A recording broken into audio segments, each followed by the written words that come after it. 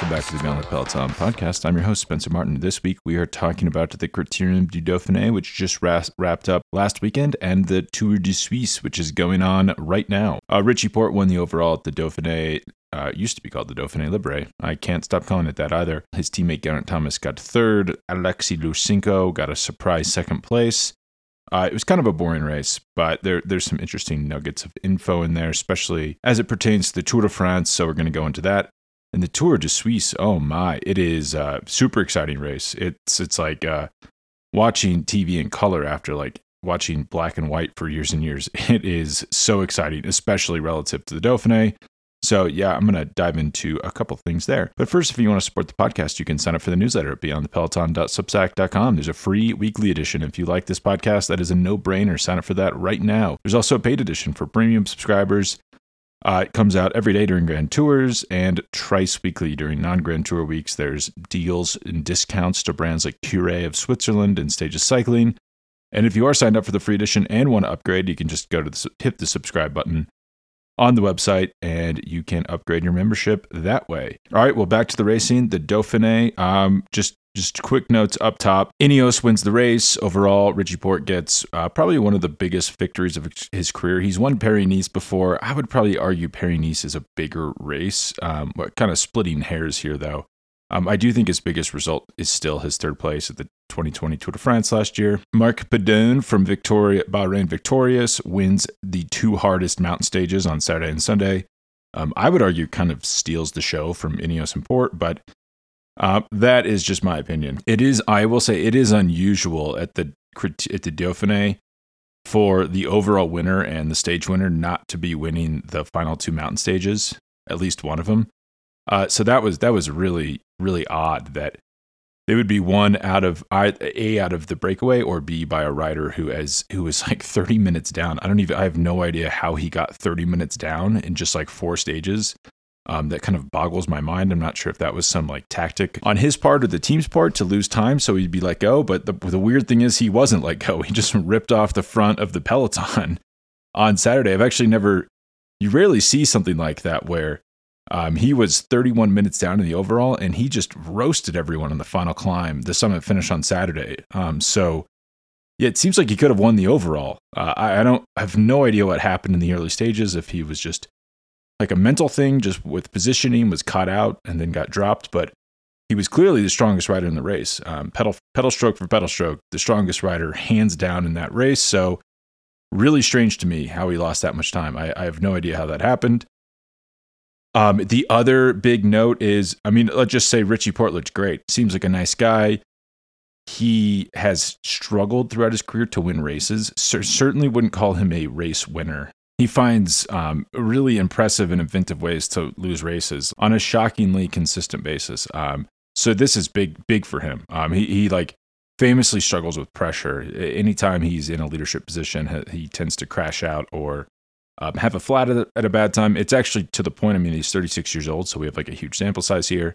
I'm convinced that it's somewhat of a mental thing where even flats, people just think they're bad luck, but a lot of times it has to do with where you're riding the road, where you've put yourself in the pack. So, think about Lance Armstrong, never really had any serious flat tires in his 7-year Tour de France run.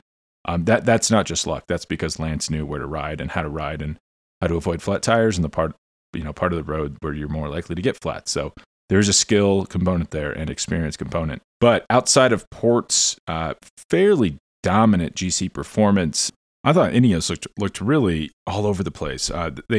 In the past, they've come into races with like a really clear hierarchy and a really clear strategy about what they're going to do. At this Dauphiné, I guess they technically had three leaders: Geraint Thomas, Tao Geoghegan Hart, and Richie Porte. Tao Geoghegan Hart had a very, very bad time trial. He lost over a minute, so he was kind of eliminated from overall contention right there.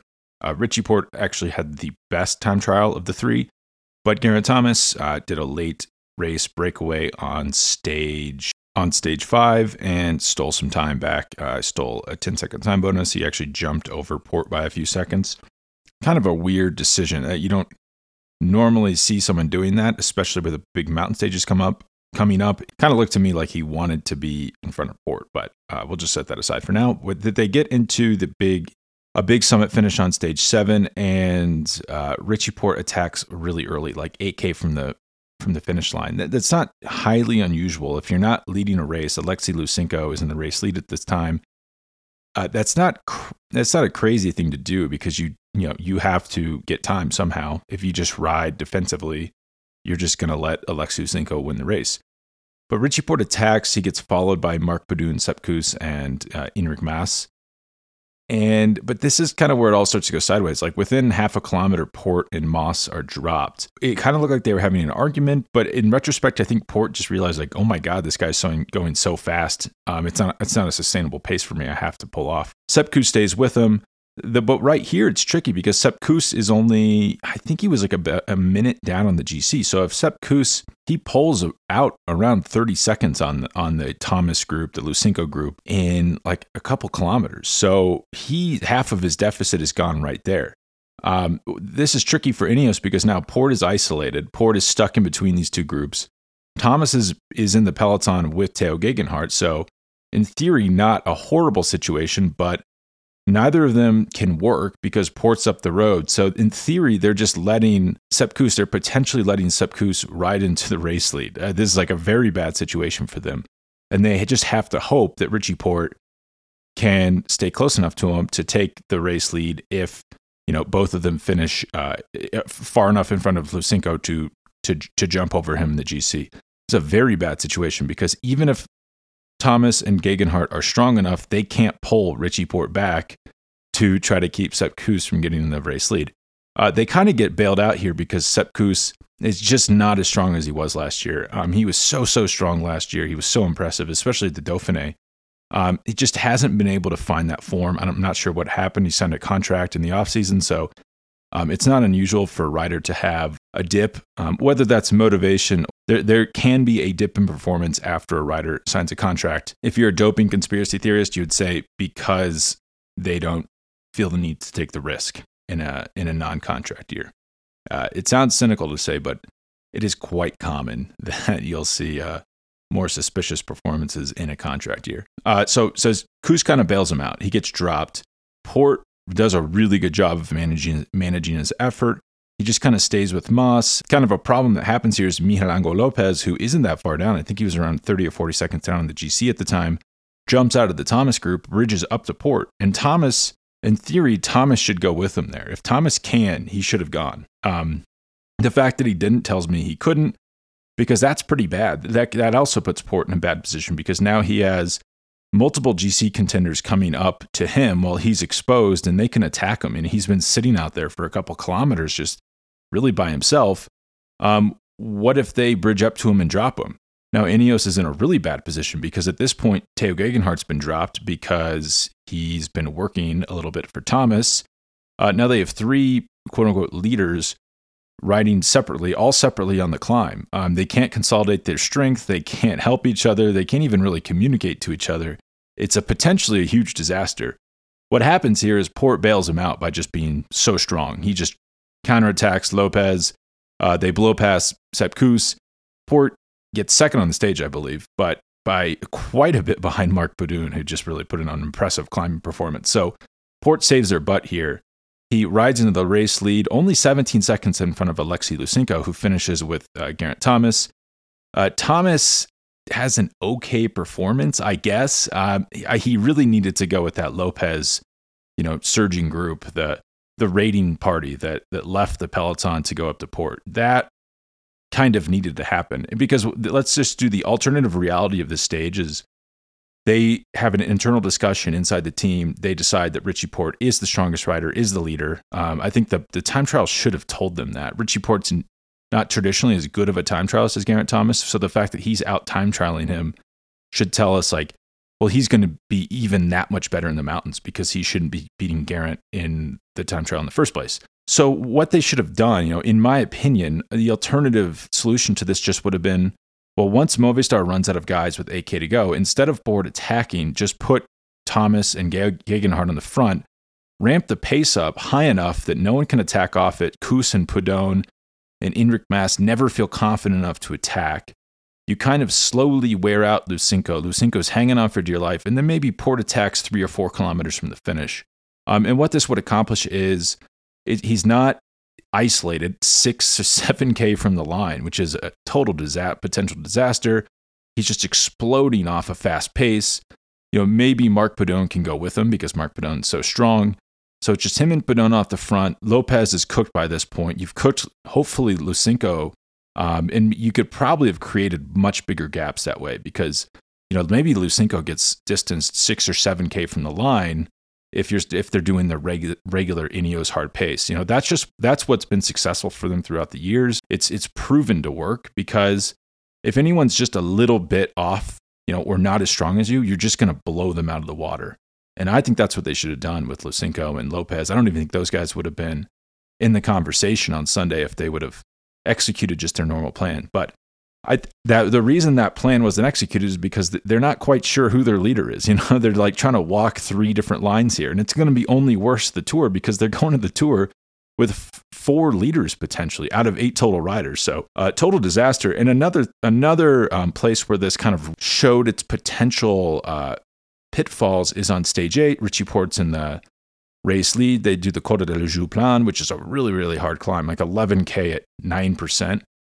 Descended into Morzine, and then it was like an easier 3K climb to the finish line. So if anyone wanted to dislodge Porte, everyone knows Richie Porte's a terrible descender. It was that descent off the Joux-Plane. Everyone's briefed on this. The other GC riders know it.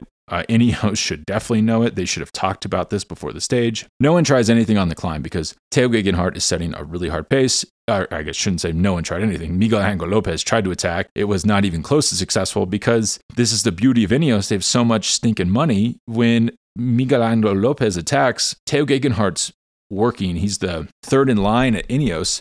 He's pulling back a team leader. The guy has a Giro d'Italia win on his Palmares. He's a better rider than Lopez. In his Palmares would reflect that. Lopez has never even really gotten close to winning Grand Tour before. He'll never win a Grand Tour. I'm pretty confident of that. He just lacks the all-round strength to do that. So they have a Grand Tour winner setting pace. They can just burn this guy pulling back attacks. So it's a very, very strong position they're in. But Jack Haig attacks over the top, gets a little bit of a gap. It's a really smart move. What's his name? Brian Smith, very smart cycling mind, but he was on the Eurosport commentary saying, well, Haig should have done this earlier. I don't know if I totally agree with that because Haig probably knows, well, I'm just going to get pegged back anyway, but if I go towards the top, maybe I can get over the top with a slight gap, which he did, and maybe I can just drill it on the descent. Maybe a few other guys come up to me, and we distance Richie Porte, which is exactly what happened. He even got Lusenko up there with him, who's really motivated because all he needs is 20, 30 seconds on this descent on Porte, and he could potentially win the overall. He needs even less if they catch the breakaway, the remainder of the breakaway. But what a weird thing happens here is Geraint Thomas goes with that front group and leaves Richie Porte behind. This is a huge no-no because it leaves Porte exposed. If Porte gets dropped, he could easily lose 20 or 30 seconds. And then what does Thomas do? Thomas is up in that front group. He can't pull because his teammate is leading the race and he would be helping Alexei Lusenko win.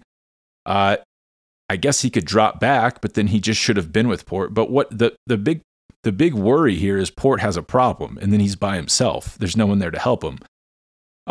Another also potential issue is Thomas is dropped or crashes, and that's exactly what happened. He's going way too fast on the descent. He's also not that strong of a descender. This is Ineos' like big problem with their Anglo riders. A lot of them aren't great descenders, and people know it, and they try to exploit it. Thomas crashes, overextending himself on the descent, and Porte's coming up behind and almost runs into him. And that would have been a complete disaster where you have both your leaders crash out on the final descent of the final stage. And it was close to happening. Porte did a good job to avoid him. But they really lucked out because there was multiple riders, I think Ben O'Connor specifically in the Porte group, that were working really hard on that descent to peg back that escapee group. Because if they get down to Morzine and there's a 20-second gap, that would have been a complete disaster for Ineos. Because Thomas is in that front group, but what can he do? He can sit there and hope that Porte pulls back Lusenko enough to preserve his race lead. In theory, he could attack, but that has its own problems because if he attacks and Lusenko goes with him, he's increasing the pace and actually pulling the gap out between Lusenko and Porte. So that's could be highly problematic. He could sit up and wait, But then, well, what was the point of the descent? Why take the risk on the descent if you're just going to wait for Port in the first place? And that's kind of my point. He knew Port is a poor descender. He should have been thinking of that on the descent. I'm not suggesting that he was trying to like win the race by slipping away on the descent and dropping his own teammate, because that has a lot of problems in and of itself. Because, well, how's he going to get rid of Lysenko? That's just helping Lysenko win the race. And this is the second time this has happened in a month on this team, where Johnny Moscon did the same thing at the Giro. He tried to follow Vincenzo Nibali when he should have stayed back with the team, and he crashed because he's going too fast. To me, this like speaks to an issue in the team car where they just don't have, like, they really miss Nico Portal. He was their main director sportif, kind of their in-race manager for years and years and years. He was very good at his job, very good at man management. He actually died tragically of a heart issue. It was like a year and a half ago at this point. And I think they haven't recovered that. They don't have that voice of authority. And I think that's exactly what happened here. And this will be an issue. I mean, this couldn't be exploited that successfully, because one of the reasons is Thomas is off the back after he crashes. They get to the final climb and no one really does anything. They kind of attacked Port. They had him under pressure. He was isolated. There was ping pong attacks flying off the front, and they just kind of stopped. They just stopped and waited for Thomas to catch back on. And once Thomas was on, he was on such a good day, no one could do anything. Ben O'Connor attacks, gets a little bit of a gap, but Thomas was just pegging it pretty comfortably. He was never really going to get any serious time. So the fact that this was a weak field, this was one of the weakest GC fields I think I've ever seen at the Dauphiné. And part of that is because the Tour of Switzerland has such a very exciting, very, very good field, very strong field. And then also the other part is the two best GC riders in the world, Tadej Pogačar and Primož Roglič, are doing their own thing. Pogačar is doing the Tour of Slovenia, and Roglič is just doing his own personal training camp, possibly because he crashed at the Dauphiné, much like Geraint Thomas did this year. And that's part of the reason what he thinks he lost the Tour de France, because he was kind of just kind of puts you in a hole. Even if there's not huge injuries on the day of the crash, it can cause problems later. It's also something to keep an eye on with Geraint Thomas. But the fact that they almost got duped by this weak GC field with their inability to kind of consolidate behind a single leader should tell us that there could be problems at the Tour. But the main thing to me, the main thing that stuck out here is Marc Padon's a problem. Marc Padon signals a big problem for this team. Not Padon specifically, because if you go back through riders who have impressed, who have kind of come out of the woodwork and impressed us at the Dauphiné, let's say in the past 10 years, they've all kind of really struggled at the Tour. So I don't think this guy is just going to be lighting up at the Tour and win the race. I think that's unlikely. But what he represents is there's a speed out there that was not being achieved by this GC field. When he attacked on stage 7, he's just straight up faster than everybody. But he's not the fastest climber in professional cycling. Those guys are going to be at the Tour. That's going to be a huge issue. Ineos looked impressive. They had the train going. But the problem is they're going way too slow, like way too slow. If they're going that speed at the Tour, they're going to be minutes behind Tadej Pogačar and Primož Roglič. So problem number one right there, where I just think that at the end of the day, this happened to Port. He rode to an impressive third place at the Tour last year, but he was just never fast enough on the climbs. And I think he's one of their best riders. So that's a huge problem. The fact that they just got roasted by Padon, and Padon was in the early break on Sunday, but the guy won the day before. He's in the early break, and they didn't really take any time on him on the Jouplan or that final climb. That's bad. They should be going a lot faster than him. So that was kind of my takeaway. It's like, well, Padon is this pace rabbit, and he should represent the speed that the best guys are going to be going at the Tour. And Ineos is getting smoked. Specifically, stage 7. That was really like a shellacking. And I think it should worry them. Other last notes from the race. So Richie Porte wins, big win for him. But what does this? Let's just meditate on that for 1 second. Richie Porte wins. Whew, that's big, especially after he lost this on the final stage in 2017, specifically because of Ineos beating up on him. So must have felt nice to be on the winning side and have a strong team to support him. So chapeau, Richie, we're proud of you. Okay, now let's talk about what does this mean going forward? Like, does he realistically have a shot of winning the Tour de France? 5 of the last 10 Dauphiné winners have gone on to win the Tour. And that kind of sums up, it is really a coin flip. Some of these winners, like Jakob Fuglsang, Danny Martinez, I mean, they were really not. They didn't really have serious chances of winning the Tour. Some of them, like Bradley Wiggins and Chris Froome, went on to dominate the Tour. So we really don't know. He certainly looks good. He looks strong. I don't think Richie's physical gifts have ever really been in question, though. It's more of a mental thing for him. If you remember, he won the Tour of Switzerland in 2018. It's a very similar race, very similar time of year. He kind of looked to be a favorite for the Tour, goes in there, crashes out on stage 9. That's always the risk with Richie. It's these crashes, he kind of will lose the race when, what was that, 2017, I believe, when he was in great form. He gets a flat on like stage 3, loses a minute, and then he was just always in a hole because of that. It's stuff like that with Richie that gets him. I think he's very good, very strong. He is old. He's 36. He'd be the oldest winner in over 100 years. So not good there. But I think the biggest hurdle for him is just going to be getting any type of leadership position on that Ineos team. He just said in an interview with Cycling Tips right after the race that Geraint Thomas is their like number 1 leader for the Tour. So they've come out and said their leaders are going to be Geraint Thomas, Tao Geoghegan Hart, and Richard Carapaz. And Richie Porte's there just to help other people. Clearly, Tao's not as strong as Richie. So that's a mistake right there. I don't even know why they came out and said that. It seems like an unforced error. I think, they're going to say what they're going to say, but we have a time trial on stage 5, I believe, at the Tour, where you can't hide there. If Tao's not strong enough, he's going to lose a bunch of time to his own teammates like Richie and Geraint. We have Mu di Bretagna on stage 2. That is a steep finish. You're going to see some fairly significant time gaps there, 10, 15, 20 seconds. I mean, you could see a B grade contender lose like a minute. It's a really, really steep. It's kind of a wall of Brittany would be the translation. It really just kind of rises out of the flat terrain of Brittany and can punch you in the face. So you could see after stage 5 some significant gaps. I think, my intuition is that Ineos is going to realize after those 3 stages, they have 3 riders in a decent position. It is going to be Richie Porte, Richard Carapaz, Geraint Thomas. We'll talk about Carapaz in 1 second. Porte is in the odd position of just having won the major Tour de France preparation race and is probably 4th on his team as a leader. That's very weird, very unprecedented, I'd say. I've never seen anything quite like that, but I think this is good for him. I put this in the newsletter where he never rides well as a leader. Like last year, he had no expectations, was really riding under the radar, and just rode a great Tour de France. So I think he could have that same phenomenon here, especially if there's issues, if his teammates have issues, which I think they will. That Geraint Thomas will struggle, Tao Geoghegan Hart will struggle, and Richard Carapaz will just lose too much time in the time trials.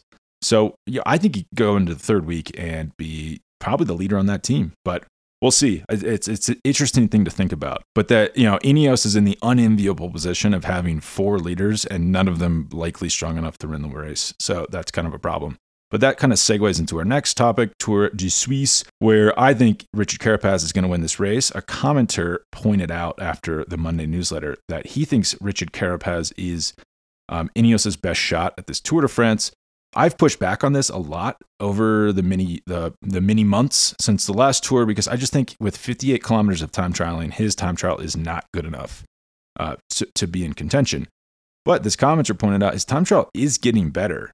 He had a fairly decent time trial at the 2020 Vuelta a España that kept him in contention. But the thing is, I noticed, so stage 1 of the Tour of Switzerland was a 11K long time trial. Richard Carapaz finishes 15th, 31 seconds behind stage winner Stefan Küng. That's pretty good. There's not many GC contenders. Let's call Julian Alaphilippe. I think he will contend for GC at this Tour de Switzerland. He was 19 seconds back.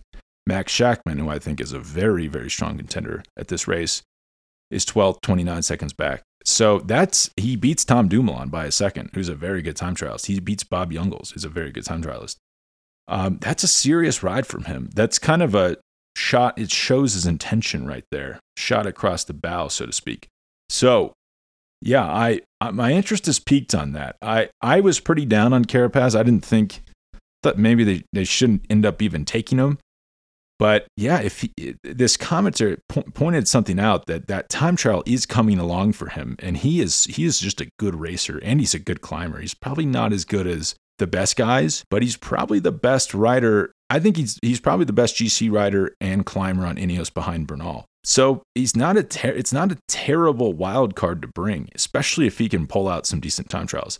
The case against this would be he lost 49 seconds to Primož Roglič and 33 kilometers of time trialing at the 2020 Vuelta, and a lot of that time trial was uphill, which suits him. So if you spread that out to 58 kilometers and it's an even better time trialist than Tadej Pogačar, that could be a problem.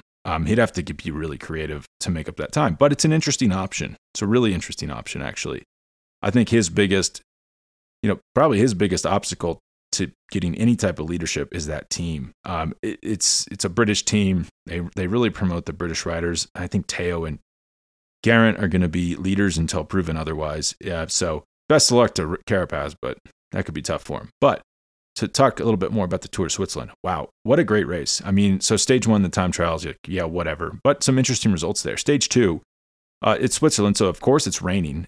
They were going in and out of like the hardest rain I've ever seen to like almost a sunny day. It was really surreal, but you're getting this incredible race and where you have just world-class one-day racers and stage hunters like Mark Hirschi, Mathieu van der Poel, and Julian Alaphilippe just launching like knockout haymaker attacks at each other, like 20K from the line, and it's having big GC implications. It's blowing the race up. And these are the easiest stages of the Tour of Switzerland, stages 2 and 3, and they were crazy. So on stage 2, it was terrible weather for some of it. Some of it was sunny. Huge GC gaps, bigger GC gaps than we saw in the high mountains at the Dauphiné, or bigger GC gaps than we saw in any of the mountain stages at the Giro. Mathieu van der Poel wins, which is, you just look at the results, you're like, well, that kind of makes sense. But it was an incredible win. He attacked solo with 3K to go. It was just a really impressive move. He probably could have waited and sprinted, but he just ripped up this front. It was a small front group he was in. Max Schachmann goes with him, gets second, still loses a second. That's how powerful Van der Poel was finishing this race. Wout Poels gets third after a terrible time trial. And then it's just this beautiful smorgasbord of riders. It almost looks like you put their names in a hat and just shook it up.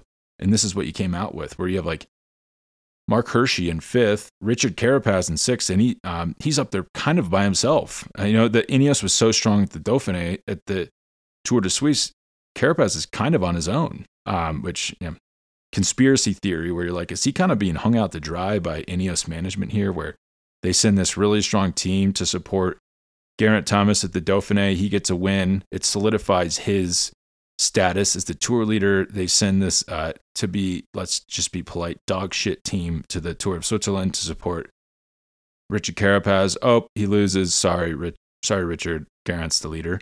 That's kind of what it feels like here. I'm sure it's more complex than that, but that's what it seems like. Mike Woods makes it. Julian Alaphilippe makes it. Jakob Fuglsang makes it. And then anyone that's not them loses serious time. Rigoberto Urán loses 11 seconds, and the next group's 22 seconds back. I mean, so GC contenders lost the race on stage 2 on a pseudo sprint stage.